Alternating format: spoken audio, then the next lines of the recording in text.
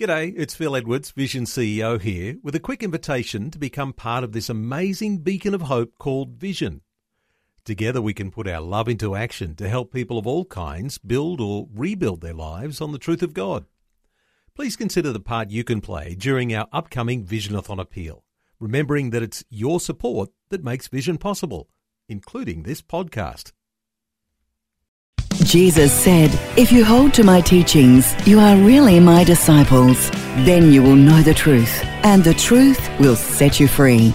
The writer to the Hebrews mentions several times that when Jesus ascended to heaven to commence his work as our high priest, he was seated at God's right hand. Now, the significance of this may be seen in that the judge of the Sanhedrin, the Jewish ruling council of 70 elders, had a scribe seated at both his right hand and his left hand. The scribe on the left wrote the condemnations of those who were pronounced guilty, but the scribe on the right wrote the acquittals or the justification. And Jesus stated that he did not come into the world to condemn the world, but that the world through him might be saved. Having forgiven us who believe in him all our sins through the offering up of himself to God, he is now seated at God's right hand as our high priest, bearing testimony to our righteousness.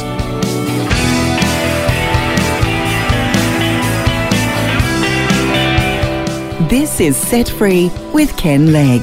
Hello and welcome to Set Free with author and speaker Ken Legg. And I'm Phil Edwards, and this week we're looking at the subject of guilt, the number one killer. Now, guilt is a very real issue to all of us at some stage or other. It's something we all have to learn to work through. And yesterday we looked at some of the wrong ways that people have attempted to deal with their guilt. And we finished up by saying that God's way of dealing with guilt is through the blood of Jesus. Now, Ken, let's expand on that a little bit today, shall we? Sure. Look, God wants us not only to know that we're forgiven, but also to feel we're forgiven. I think a lot of people know it in their head, but they don't feel it in their heart. And the letter to the Hebrews is probably the best book in the Bible to thoroughly deal with this issue of forgiveness. It encourages us to go on to perfection. I don't know if you remember reading that phrase in the book of Hebrews, let us go on to perfection. Now, what does that mean? It's not talking about moral perfection. In fact, the word perfection in the Greek means to bring something into a state for which it was created. Now, of course, it's talking about us. Let us go on to perfection. Us go on to the state for which we were created. Yeah. Exactly. So what was that state? Well, that state was that we would have a perfect relationship with God. We were created for communion with God. So if we're to go on to perfection in that respect, it would involve two things. Number one, from God's side, we must be convinced when we draw near to God that he's not thinking sin.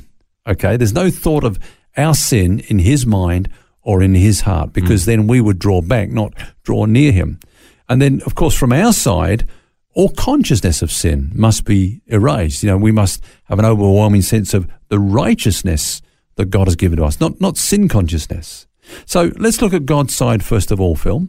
What has God done in order to remove any thought of sin, as it were, from himself?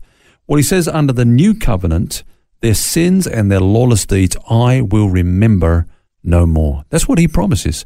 I won't even be thinking about sin when you draw near to me. So through the blood of Jesus, our sins have been entirely and eternally put out of God's sight and thought. His forgiveness of us, in fact, is so complete that he remembers our sin no more. I love that song. I think it's Audio Adrenaline sing. It talks about our sins being on the bottom of the ocean floor, you know, and they're going to stay there. Yeah. It's a long way down, and there's a lot of weight sitting on top there. And that's exactly how God, you know, sees our sin. He doesn't. Yeah. They're out of sight. He's forgotten them. Forever gone. Now, what does it mean, forgotten them? It doesn't mean, of course, that he's got a mental block out, as it were, of our sin, because God knows all things perfectly. But what it means is that he will never remember them against us again. He'll never bring them up again, you know, in mentioning them to us. So if ever we feel guilty, Phil, we know that it's not from God. He's not the source of it. In fact, condemnation, we know, is never God's work. It's the work of the enemy. He's the accuser of the brethren. But it's not from God. I guess it's a bit like if you were maybe sprung for stealing something from a shop, and you were brought before the shopkeeper. There was full knowledge that you were the one who stole that. The shopkeeper chose to forgive you, to restore relationship with you. Yeah. You could walk back into that shop with confidence, knowing that the shopkeeper looks at you without seeing your former indiscretions. Right. And God sees us in the same kind of way, doesn't he? When he sees Jesus in us, when we accept the blood of Jesus and what he's done on the cross. Because in that same scenario, we have to accept, we can walk into the shop thinking that we are guilty when in fact the shopkeeper has forgiven us, but we have to accept what Jesus has done for us, don't we?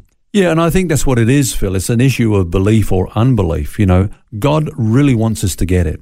He doesn't want us to walk around with sin consciousness. He wants us to have an overwhelming sense that we're righteous in the sight of God. And that's why I love the book of Hebrews. There we see that the high priests would cleanse the Jewish tabernacle every year with blood because it was a meeting place between him and God. But then he goes on to explain that in a similar way, Jesus did that to heaven. Now, I've been asked the question, well, what did heaven need to be cleansed of, And some people say, well, Satan needed to be cast out and all this sort of stuff. But Satan is not mentioned in the context of the book of Hebrews there, in this passage at all. What it's talking about is that it was cleansed of the record of our sin. There is no record of our sin even in heaven because of the blood of Jesus Christ went there and cleansed it from any kind of record of our sin. Isn't that wonderful? Hit the delete button big time. Spot on. I guess it's pretty true to say that many Christians feel that God is still kind of wanting to catch up with them, though, regarding their sins. We can hear this about him blotting out the record of our sin, but we don't really get it. Yeah, I think you're right. In fact, some believers actually think that their sins will come up on the day of judgment. I've heard people talk in that context, that they've got to account for this and they've got to account for that. They often quote that passage that I just referred to in Hebrews. It goes on to say, and as it is appointed for men once to die, but after this the judgment. Now, they stop there. Halfway through a sentence, it does say that it is appointed unto man once to die, but after this the judgment. It's almost like, now remember, we're going to die once and then we're going to go and be judged and we're going to face this and we're going to face that. Yep. But it goes on to say this, it's not a full stop, it's a comma. So Christ was offered once to bear the sins of many. And to those who eagerly wait for him, he will appear a second time apart from sin for salvation. So the writer here refers to the fact that all are destined to die. And the thing that makes death so terrifying is that it's followed by judgment at the end of the age. However, since Christ has borne the sins of the believers at his first coming, when he returns at his second coming, it will be without any reference to sin. Why? Because he's dealt with the sin question. Rather, he's coming to bestow the full benefits of our salvation upon us. So without a doubt, God has done what he promised to do in the new covenant. He's completely eradicated the memory of our sins from his presence, never to mention them again. Yeah, it's pretty amazing. I think sometimes we attribute to Jesus the work of the enemy, though, and the enemy is the accuser of the brethren. He's the one who brings condemnation, but Jesus is the one who has dealt with our sins, and as you talked about at the beginning of today's program, was now bearing testimony to our righteousness before the Father. We need to accept that fact. Yeah, I agree. I mentioned in that opening talk about the Sanhedrin and about the scribe on the right hand of the Sanhedrin, who was the one who justified the accused. He was writing down the record of their justification, their acquittal. Yep. And you remember Jesus once stood before the Sanhedrin himself? Yes, that's right. And he was asked if he was God's son. And when he replied that he was charged with blasphemy and condemned to death by the council. And he told the high priest that day that the day would come when they would see the Son of Man, quote, sitting at the right hand of the power and coming with the clouds of heaven. Now, they knew full well what he was saying.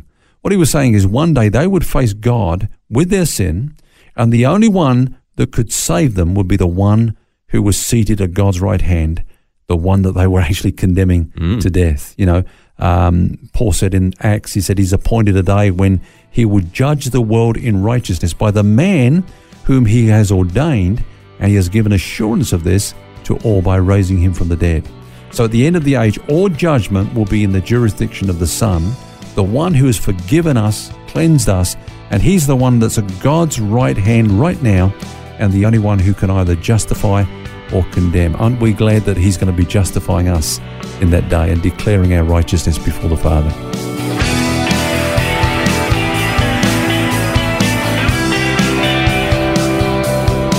We're out of time for today, but join us again tomorrow when we continue our discussion on guilt, the number one killer. Until then, remember, you don't have to carry that baggage. God wants you to be set free.